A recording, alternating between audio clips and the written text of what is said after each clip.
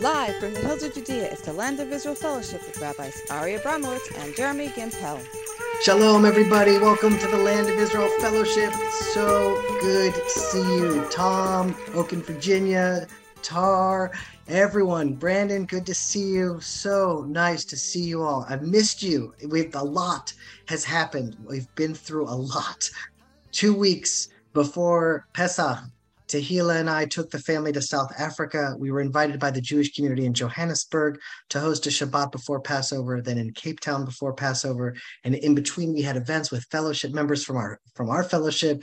Just such a special time. What an adventure. What a country. What a place. And as we're away, we hear demonstrations are raging across Israel. Banks are shutting down. The airport is shutting down. Hundreds of thousands of people are flooding the streets in Israel. Our country's falling apart. It's like the politics polarizing. We've never seen anything like this. And then Passover comes, Passover goes. In the middle of Passover, 2 horrific terror attacks, 2 funerals. And then last night, I attended the funeral of Michael Abramowitz of blessed memory, Ari's father. And so it's just been a lot. And so this fellowship today, the Torah we learn, the prayers that we pray, the mitzvot that we do together, may they be le'ilui nishmat, for the elevation of the soul of Mordechai Herschel ben Yechiel Zalman, Michael Abramowitz of blessed memory. May his neshama have an aliyah. It's a lot. The funeral was last night, and today Ari is sitting Shiva. All of the messages that you all have been writing in the chats, I'm going to send that over to Ari after the fellowship. He's not with us live today, but Tehila is with us live today. So that's a unique opportunity that we usually don't get. And, I know that the Land of Israel Network and the Land of Israel Fellowship, Ari and I and Tehila, we've become a voice of Israel. And in many ways, more than information, I feel like we share the heart of Israel. We just share our souls, the real Israel, what's behind the news. And sometimes, hearts are broken. And in the book of Psalms in chapter 34, verse 19, I just love this verse. It says, Karov Adonai lenishberei lev ve'et dak'ei ruach yoshia. Hashem is close to the brokenhearted, and he will save their broken spirits. And, I have this problem. I'm a sensitive guy. I'm not as sensitive as Ari, but I'm pretty sensitive. I feel the pain of others really strong. Sometimes it'll just knock me out. I'll get so overwhelmed. I need to lie down and I can't get out of bed. And so a lot of times I just shut myself out. I just block it away, protect myself from not feeling. But Hashem is close to the brokenhearted. And, to the people who haven't covered up their hearts and sealed themselves off and protected themselves. It's when your heart is broken, it's open. It's open for God to come in. And this last week, everything hit so close to home. Even if I wanted to cover my heart, it couldn't be covered. And so with a broken heart, and hopefully with Hashem close to all of us now, I want to start the fellowship with a prayer. Hashem, master of the world, we are broken-hearted for Israel.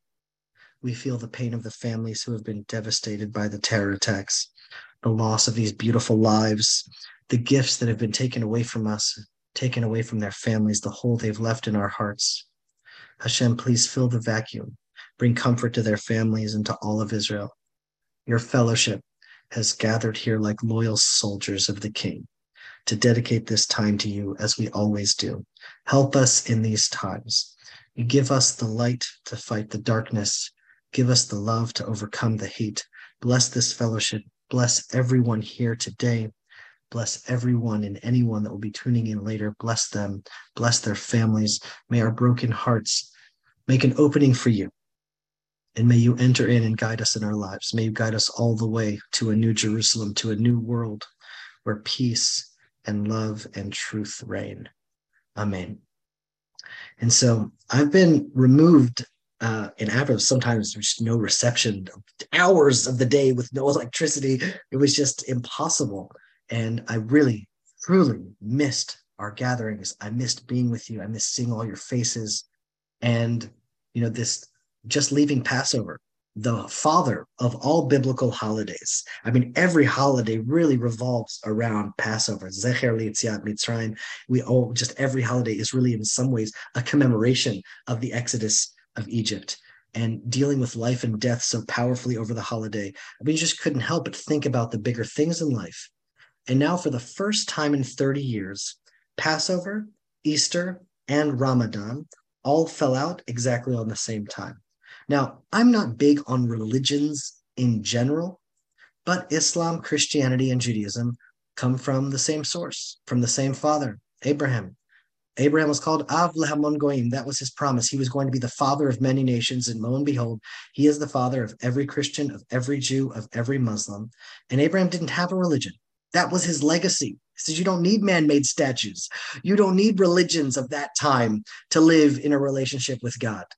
And I think Judaism, Christianity, and Islam at the core are trying to aim in that direction, even though so many religionists maybe miss the mark. And I saw this time as a gut check. Where are the spiritual children of Abraham, the believers in the God of Abraham? Well, where are we holding right now? Believers in good and evil, right and wrong, believers in love and compassion. And it's a hard time for Abraham's children right now. I mean, Israel was chosen and separated from all other nations, and it was separated and chosen for a purpose.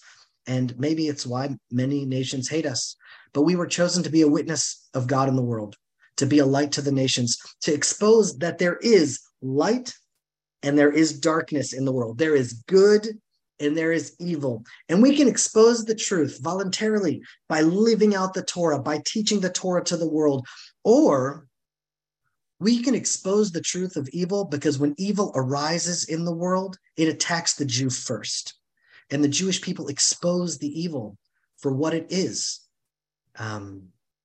chosen to be a testimony of the living God of Israel. Yom HaShoah, Holocaust Memorial Day, is right around the corner. And when you learn in detail what the German Nazis did to the Jews, Tehila is right now reading a book about an orphanage, a Jewish doctor who took care of these orphans, and he was given free right to escape. And he decided to stay with his children all the way to the gas chambers. And it's just impossible to walk away from really learning about the Holocaust in depth and not recognizing true evil in the world. I mean, they didn't just kill the Jews. They tortured us in the most sadistic ways. They made evil into an art to really expose evil for what it is. And look at what has happened this last month. 3 pairs, 3 siblings, brothers, another brothers and sisters were taken from us. I mean, these beautiful pictures, their faces, it's just, they're so amazing. They're so holy. They're so pure. And there was really nothing that we could do. We're just living in Israel, and news comes and 2 brothers are taken from us. Just pure goodness. There's no blemish. You can look at their eyes. They're just goodness on top of goodness. These were the last ones. This family, the D family, they live 2 houses right next to my brother in Efrat, who lives 10 minutes away from the farm. And all of this was reaching this climax, these siblings being taken away from us in the Torah portion where 2 siblings are taken away from us. First, we have Maya and Rina that were taken from us. And then we read the Torah portion of Nadav and Avihu, where these 2 brothers are taken from Israel at the center stage for all of Israel to see. And you're like, whoa, what is going on? Nothing here is an accident. And Abraham, who taught the world chesed, unconditional love and kindness. And here we're like brought face to face with just absolute evil. Over Passover, for those that don't know, a terrorist walked over to a mother and her 2 daughters in a car that he purposely crashed into. With a machine gun and 20 bullets, stood over them at point blank, murdered them as they were defenseless in their car. Could there be a clearer picture of good and evil? And there's a global pandemic, a total loss of morals in the world today. It's not limited to just Islamic jihad terrorists. It's not. Lord John Taylor, a member of Parliament in Ireland for almost 20 years, said this after the murder in the D family. It is very sad news that the mother of the 2 Jewish girls who were killed last week also died. But all 3 were settlers, living in locations in Palestine, which are illegal. These illegal settlements must end and help to bring peace between Palestine and Israel. How sick is that? Imagine what he's saying. Imagine there's an American family on vacation in Colorado, and you believe that the rights to the land in America truly belong to the Native American Indians. An Indian walks over to this beautiful family on a family vacation who has done nothing wrong other than living in America. A random murderer walks over and executes their mother and their 2 daughters at point blank. What disgusting, morally bankrupt, vile imbecile would say, yeah, 3 defenseless people were murdered, but all 3 were Americans living in a land that I think really belongs to the Indians. What political dispute would ever justify murdering a mother and her 2 daughters? Blaming the victims for their own murder?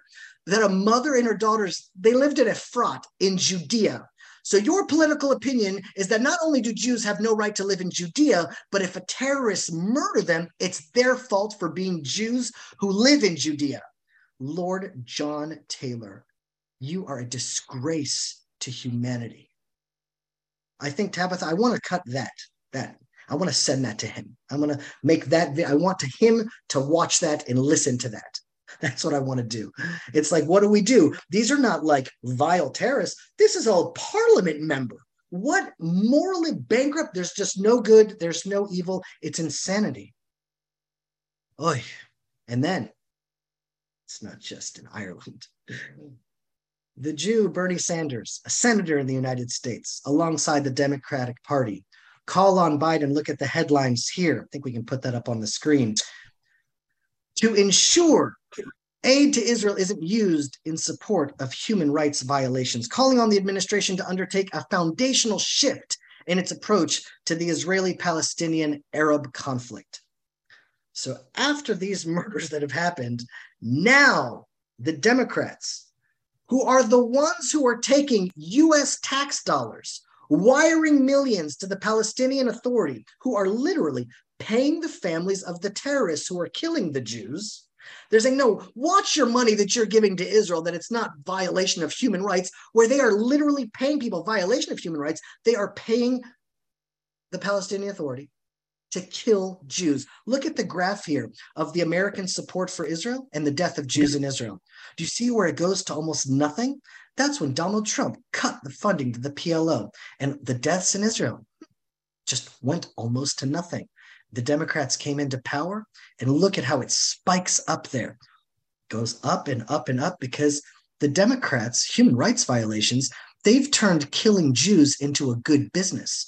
You get 12,000 shekels a month to your family if you successfully kill a Jew in Israel.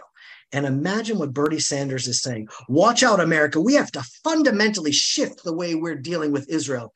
We need to fund the people that are killing the Jews and be wary about funding the only democracy in the Middle East where Jews, Christians, and Muslims under Jewish rule can practice freely their religion and live as equal citizens.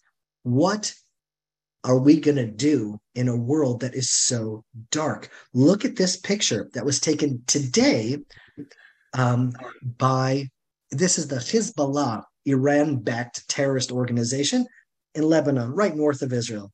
They're, of course, connected to the Hamas. Look at that picture. They know exactly what they're doing. They're not hiding it. They know what they stand for. Money to pay the terrorists to kill Jews, the Democrats are all for that. But the Democrats want a foundational shift in America's approach to Israel. It's as if evil has taken on a new form in this generation. And it's not Nazis today. Well, not exactly. Maybe they have the same salute. But look at what's happening now. Countries, what are you going to do? Back in that time, a lot of countries joined the side of evil in the last generation. Many nations, they didn't join, but they pretty quickly raised the white flag. It took a lot for the Allied forces to eventually join together and fight against the Nazis. And I don't think a lot has changed. There's a lot of darkness in the world, and there are cowards today that will side with the devil if they think the devil is going to win. And most people will probably choose not to decide at all and just follow whatever the crowds are doing. And so it's just overwhelming. Like, what are we called to do? How do we take the pain and turn it into light? You know, it's like the more light we bring, the more darkness we banish. We're called to be a light to the nations. So what are we called to do in these dark times? And so in the darkest of times, Hashem sends us spice carts, always. His signature that on all things to remind us, don't worry, there is a master plan that's unfolding. And I want to invite Tehillah because she was the first one that pointed this out to me, teaching me over Shabbat such an incredible kind of confluence of events and Torah ideas that are all sort of pointing directly to the experience that we're all going through just this last week. So I hope that she was able to make it onto the fellowship, and I would just pass it off to her if she's here with us. And hopefully she's so sharp. Hopefully it'll be like the first rays of light to pierce through this darkness. Tehillah, are you with us? Hi, everybody. Yay! Hey, guys. This is exciting. I hope everyone hears me all right. I'm being very adventurous and trying to get on Wi-Fi at the farm. Not an easy Pesach, obviously. It's not an easy Passover. Sunday of last week was the funeral of Maya and Rena D. And just two days later, on Tuesday, was the funeral of their mother, Lucy, Leah. These horrible, tragedies just came as the thought shocking, like you said, Jeremy, third set of siblings killed after the Yaniv brothers and the Peli brothers. And, shortly after that horrible tragedy, right on the last day, right before the last day of Passover, 2 siblings from Tiberia were killed in a flash flood as well. I've asked so many people, and no one I know can even remember any time in the last decades in Israel's history, a time like this where there were so many multiple family members, specifically siblings, being killed consecutively like this. It's like Hashem is saying something to us. And, on this week of Pesach, when we're, burying another set of siblings killed for no reason other than being Jewish, what was so insane was that I saw how, as you said, Jeremy, the Torah portion was the Torah portion of Shmini, which is essentially the old Torah portion that speaks of a family losing 2 sons, 2 brothers, Aaron's sons, Nadav and Abihu. And, the similarities go even deeper, because just like Israel now losing beloved siblings on what's meant to be our happiest time, the holiday of our freedom, Passover, Aaron lost his 2 sons in what was meant to be the happiest day for Israel, the tabernacle. The glory of Hashem was going to appear to the nation. And, in fact, not a lot of people notice this. The ceremony that we read about in this past Torah portion of the sanctification of the tabernacle actually happened in the month of Nisan that we're in right now. The Ibn Ezra says that Nadav and Abihu, the sons of Aaron, died on the 8th day of Nisan. And what that actually means is that the Shiva, the 7 days of mourning, actually ran into Passover. And so, so it's like we're seeing like that this week's Parsha, it doesn't just echo what happened, but it also takes place in the same season that we're in. I wanted to look to the Parsha to try to illuminate the way for us a little bit here. And there are so many, there are 54 portions in the Torah. The odds of burying 2 sets of siblings in Israel on the same week that this Torah portion comes out are so small, it just can't be a coincidence. And then I thought to myself, well, where should I look? Where should I look? Well, another kind of thing that took place was that on the day of the funeral of Rena and Maya, it was also the 30th anniversary of the passing of Rav Yosef Dov Soloveitchik Zatzal. Rav Soloveitchik was the great scholar and leader of American modern Orthodoxy in the 20th century. He was known to American Jews because of his greatness and his stature simply as the Rabbi. You go to an American Orthodox Jew and you say, the Rav says, the Rabbi says, they'll know exactly who you're talking about. You're talking about Rav Soloveitchik because he was a visionary scholar, philosopher.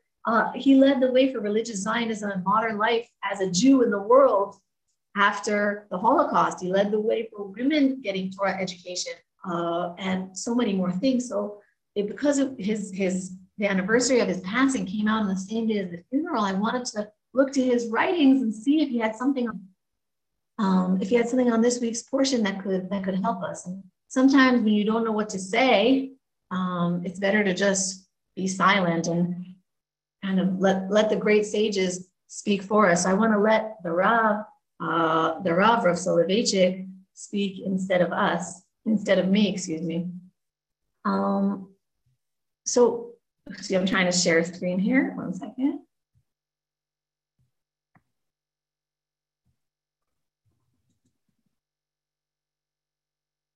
It's not working.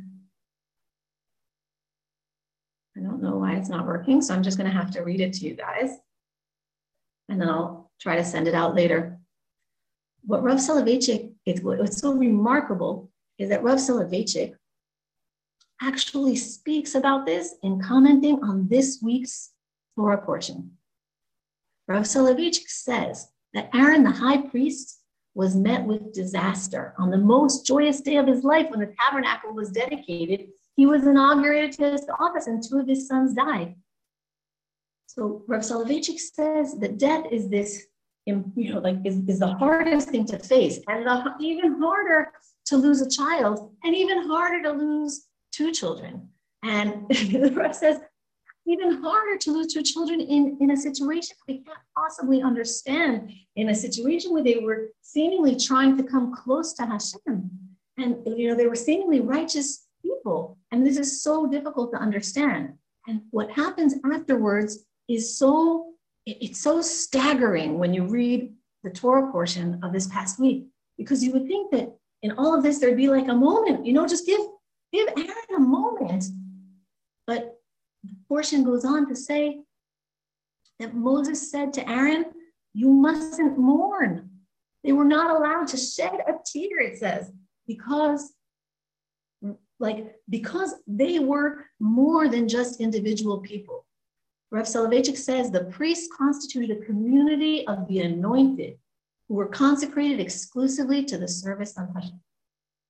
So that right to mourn the death of a child was not given to Aaron and his son, because their commitment to Hashem was ultimate and all-inclusive.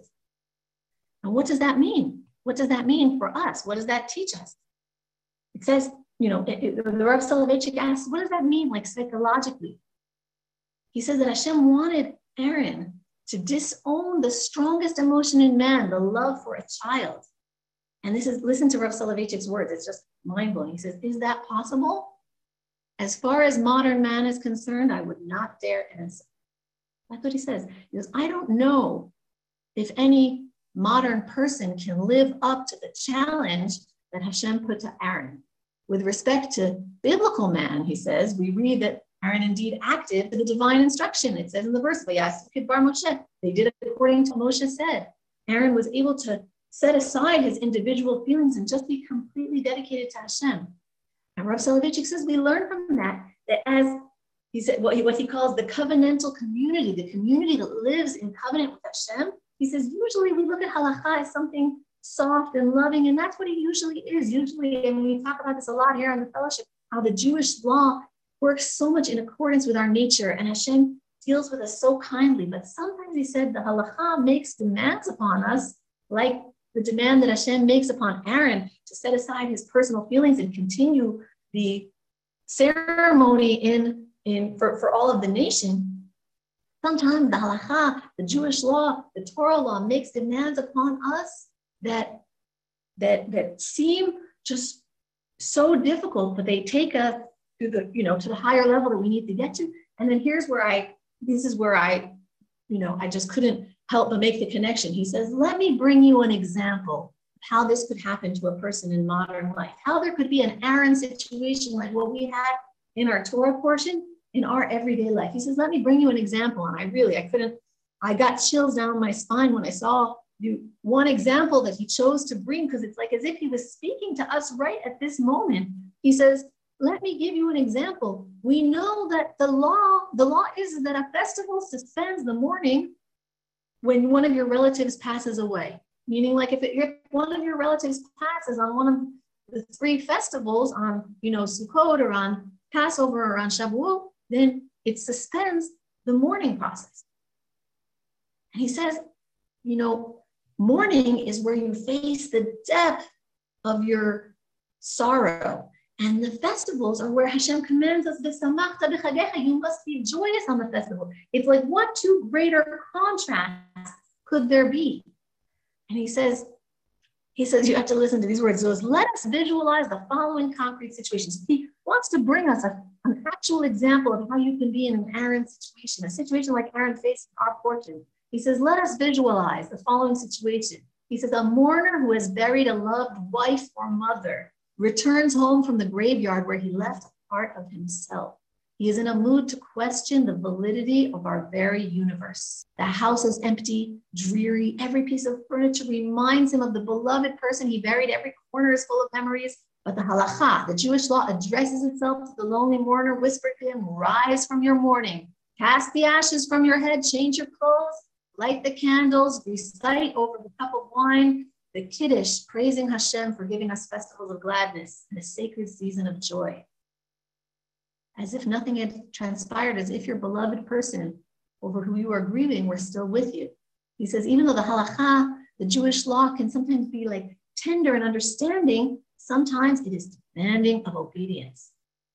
And he says, the halakha, the Jewish law, suggests to man broken in body and spirit, carrying the burden of an absurd existence, that he change his mood, cast off his grief, and choose joy. And then he says, I want to repeat the question. Is such a metamorphosis of an individual possible? The question Rav Soloveitchik is trying to figure out is this something that only Aaron, only biblical man can do? Or is it something that people like us can do? He says, can somebody make that leap from hopelessness to joyous trust? Can somebody replace the experience of monstrosity with the highest meaningfulness? And he says, I have no right to judge. I can't judge. And then he says, he kind of finishes cryptically. He says, but I know of people who have attempted to perform this greatest of miracles. And he says, if somebody is able to do this, this is the greatest of miracles of us. And, when I read that, I got such chills because, the Torah is being brutally honest with us. He's saying the Torah is being brutally honest with us. The journey of life will break us. And everyone is at the level that they're at, and they'll be tested at the level they're at. But from that, you can rise up and achieve this metamorphosis.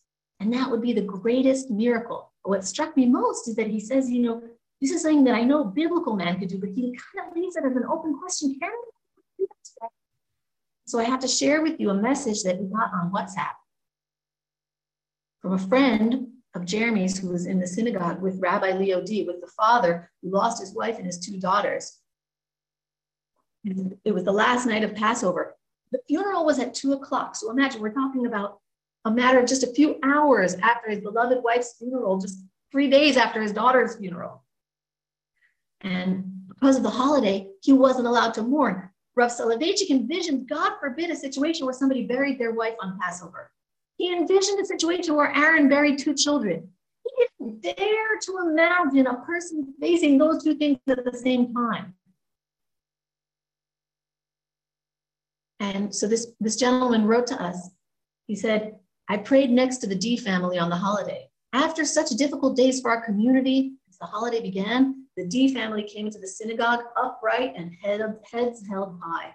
In the morning, I came a few minutes before the prayer service. The D family was already there.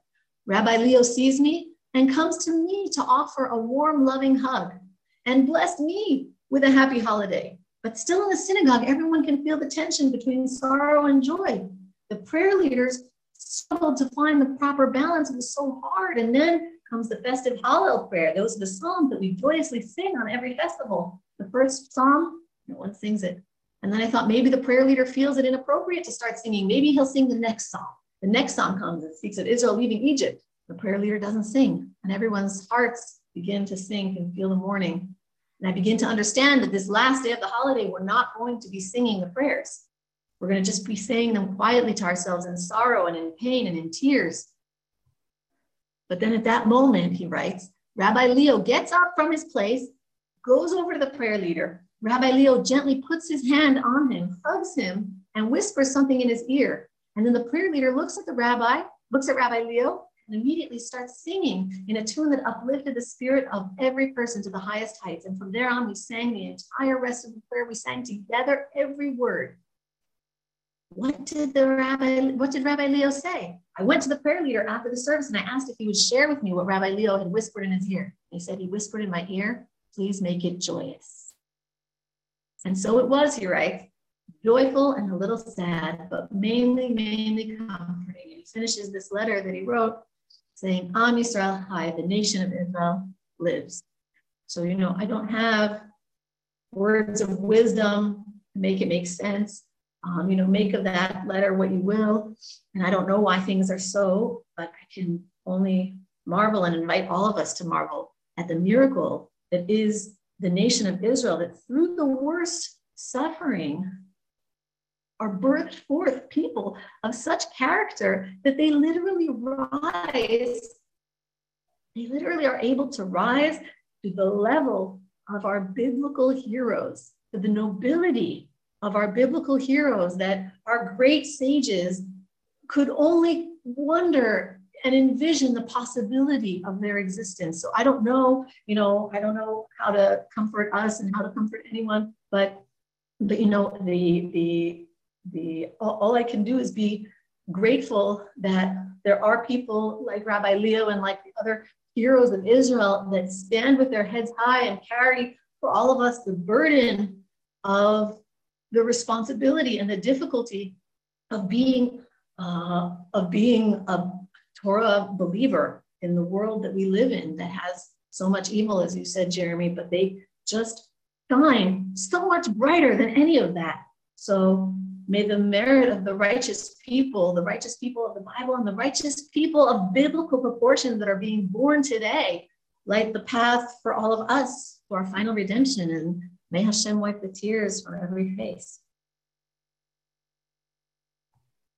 Amen. Amen. Thank you, Tehillah. That was absolutely beautiful. It's just mind-blowing that the greatest, or one of the greatest diaspora rabbis of the last generation, exactly 30 years to the day, was pondering, could it be that Jews would be able to live up to the biblical heroism of Aaron, and then to witness it with our own eyes of a Jew living in Judea, living out what faith is? It's just unbelievable. And what I wanted to do with the fellowship, because I know there's just so much going on in the world, but I wanted to let people just meet Rabbi Leo for just a little bit. I mean, last week I went to 3 funerals, and the first one was by far the hardest. It was the funeral of his 2 daughters.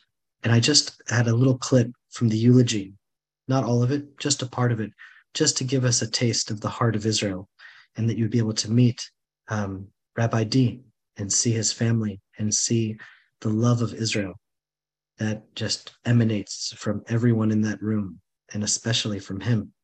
So this is, I guess, an idea that those who sow with sadness will reap with joy. If you cry with the people of Israel, you will reap with joy and end up singing alongside us as well. And so with our hearts open, here is a short clip from Rabbi D. Rabbonim, ministers, members of Knesset, Mayor Ravivi, social worker Anat, family and friends. I know my darling wife Lucy would have asked me to state from the beginning that these words are from the 2 of us. Tonight, as ever, the sentiments are from her. She is my CEO, and I'm just the scribe.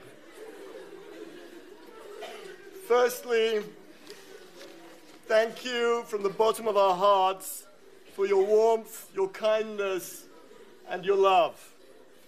Never have we seen such an outpouring of love. And thank you to everyone who has helped in every possible way. I've not had to do anything. Everything has been done for us. All of you are holy tzaddikim. You are a miracle. Rabbi Akiva Tatz once taught me a question asked in the Talmud. If Siamese twins, 2 babies conjoined at the hip or the head or the arm are born, do they inherit as one person, or do they inherit as 2 separate people? And the Talmud answers, you must do the following test. If you hurt one of the bodies and the other side feels the pain, then they are one. Today, the Jewish people have proven that we are one. We are united, Am Echad. When a simple, quiet family in Efrat is devastated, the whole country hurts. And when a family in Tel Aviv is devastated, the whole country hurts. There's no greater proof of our unity. Am Yisrael Chai. And we know this. In fact, we've always known this. We've been marching through the streets of Jerusalem and Tel Aviv with Israeli flags, arguing over whether there should be a vote of 61, 65, 70, an override clause, no override clause in the Bagatz, the Supreme Court. Let's be honest. Most of us have no idea what any of this means. But in 3 weeks' time, on Yom HaZikaron and Yom HaTzmaut, we will once again be marching side by side, all of us carrying our Israeli flags, left wing next to right wing, religious next to secular, united against the real threat, the threat of pure evil, the threat of a mad ideological driven terrorist funded by Iran, Hamas, Hezbollah, with a Kalashnikov rifle, who doesn't care whether you're from Efrat or Tel Aviv, London or Italy, who's prepared to destroy your children's lives in an instant. And then we will all march as one. Am Yisrael Chai. Some people have asked me, how can you have such emunah, faith in God's continued goodness? Please, God, it should last longer than just today. And I've told them that I've listened to almost all of Rabbi Ephraim Goldberg's Emunah Shiurim available online on yutorah.org. And in them he repeats over and over again that there is one main formula for Emunah. Always focus on what you do have and not on what you do not. And I still have 3 wonderful children, Karen, Tali, Yehuda, and a wonderful wife, Lucy, Leah Batzipora. May she, please God, soon come out of her coma. And Maya and Rena, who lie before us. You are now part of us all forever.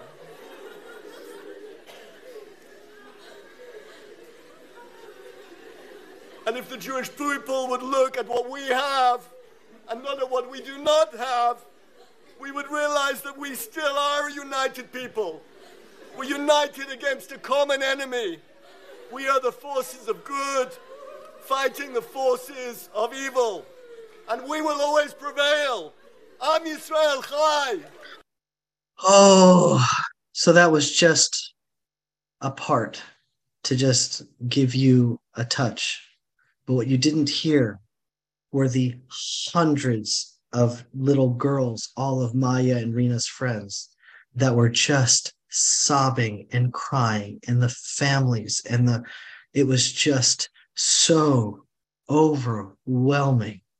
And, we're just here to live in our land, raise families, and it's so connected to what happened then Saturday night. We had to go to the funeral with Ari and his family.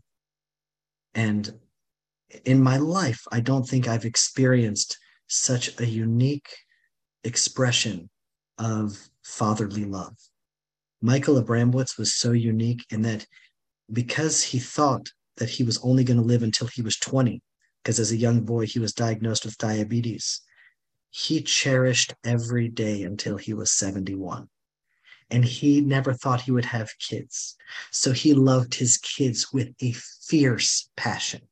And he loved his grandkids. And he was such a special man.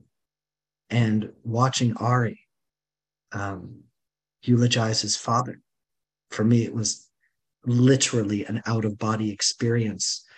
And I just don't think that Michael could have been any prouder. And it's just been a rocky time, tumultuous time, ups and downs and heartbreak. And the question that I'm left with is, well, how do we move forward in these hard times?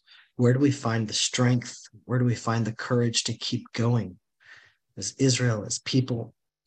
And I just try to turn to the Torah. And this was the message that I had in Africa. And I didn't realize that it would be a message for me when I got back. But, we're all in Egypt now.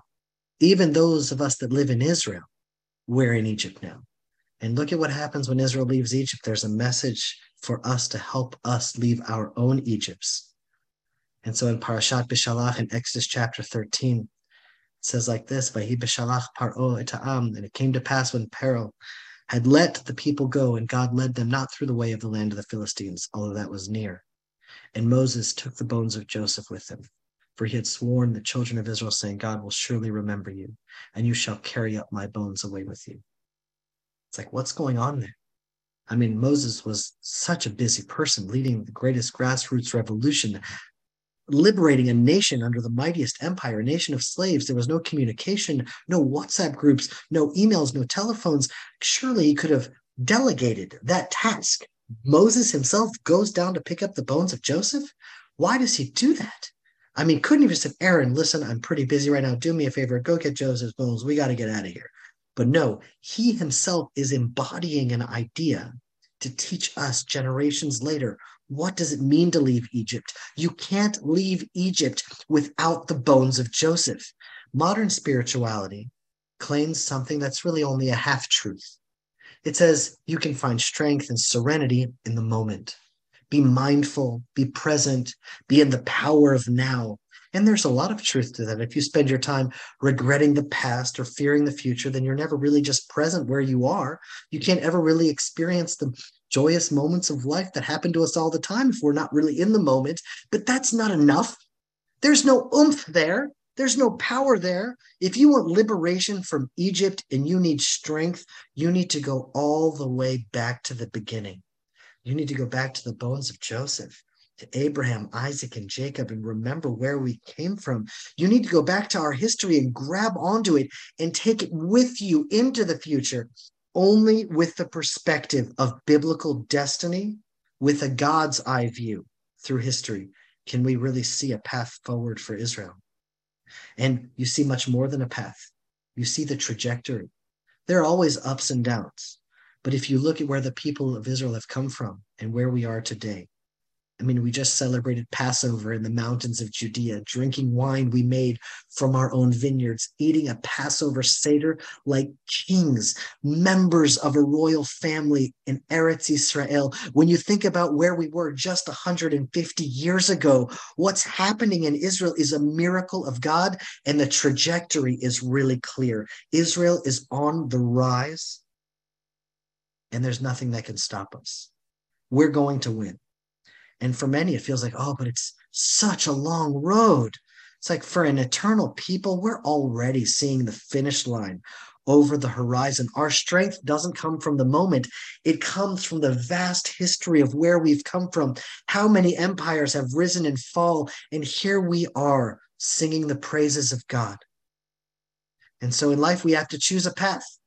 And, for many people, they'll choose not to decide, just wait on the sidelines and keep your head down, but not choosing. That's still a choice. And you can choose to be one with Israel, to cast your lot with Israel, to make aliyah to Israel, to choose to live a life of love and compassion, to choose to live a life of good over evil, never letting the world confuse you that no such thing exists, to understand where we've come from, enslaved in Egypt, enslaved in Auschwitz, and fighting for our freedom one last time in Israel today. Our victory in Israel is a victory for freedom everywhere in the world, a victory for love over hate, for truth over lies, for good over evil. Where else would I choose to stand? And so that's why we stand with Israel. And may Hashem give us the strength to overcome all the obstacles. May Hashem fill our hearts with the vacuum that's been left. And may Hashem give us the strength and courage to march forward in faith, knowing that He has a plan and that all of us have a place within that plan. And so I just want to bless everyone in this fellowship. You are so much more. Fellowship, I feel like, doesn't really do it. It's like an extended family, a spiritual family, a brotherhood, a sisterhood, something that's beyond time and beyond space. It's connected in Africa and connected in Europe and America. And every time I meet a member of the fellowship, I've never met them sometimes. And as soon as I meet, immediately it's a soul connection that can't be explained any other way. And so from this place and from this time and with a broken heart that hopefully Hashem has room to come into from my heart to yours, I bless you from this place. Yivarechecha Adonai v'yishmerecha. Ya'er Adonai panav elecha v'yichuneka. Yisa Adonai panav elecha v'yasem lecha shalom. Shalom, my dear friends. We love you. We'll see you soon. To join the Land of Israel Fellowship, to attend our live interactive Zoom sessions, to participate in the Fellowship Connection Q&A events, or even just to binge on past sessions, click on the link below, or go to thelandofisrael.com/fellowship and join our family of hundreds of people from around the world, broadcasting light from the Land of Israel, live from the Judean frontier.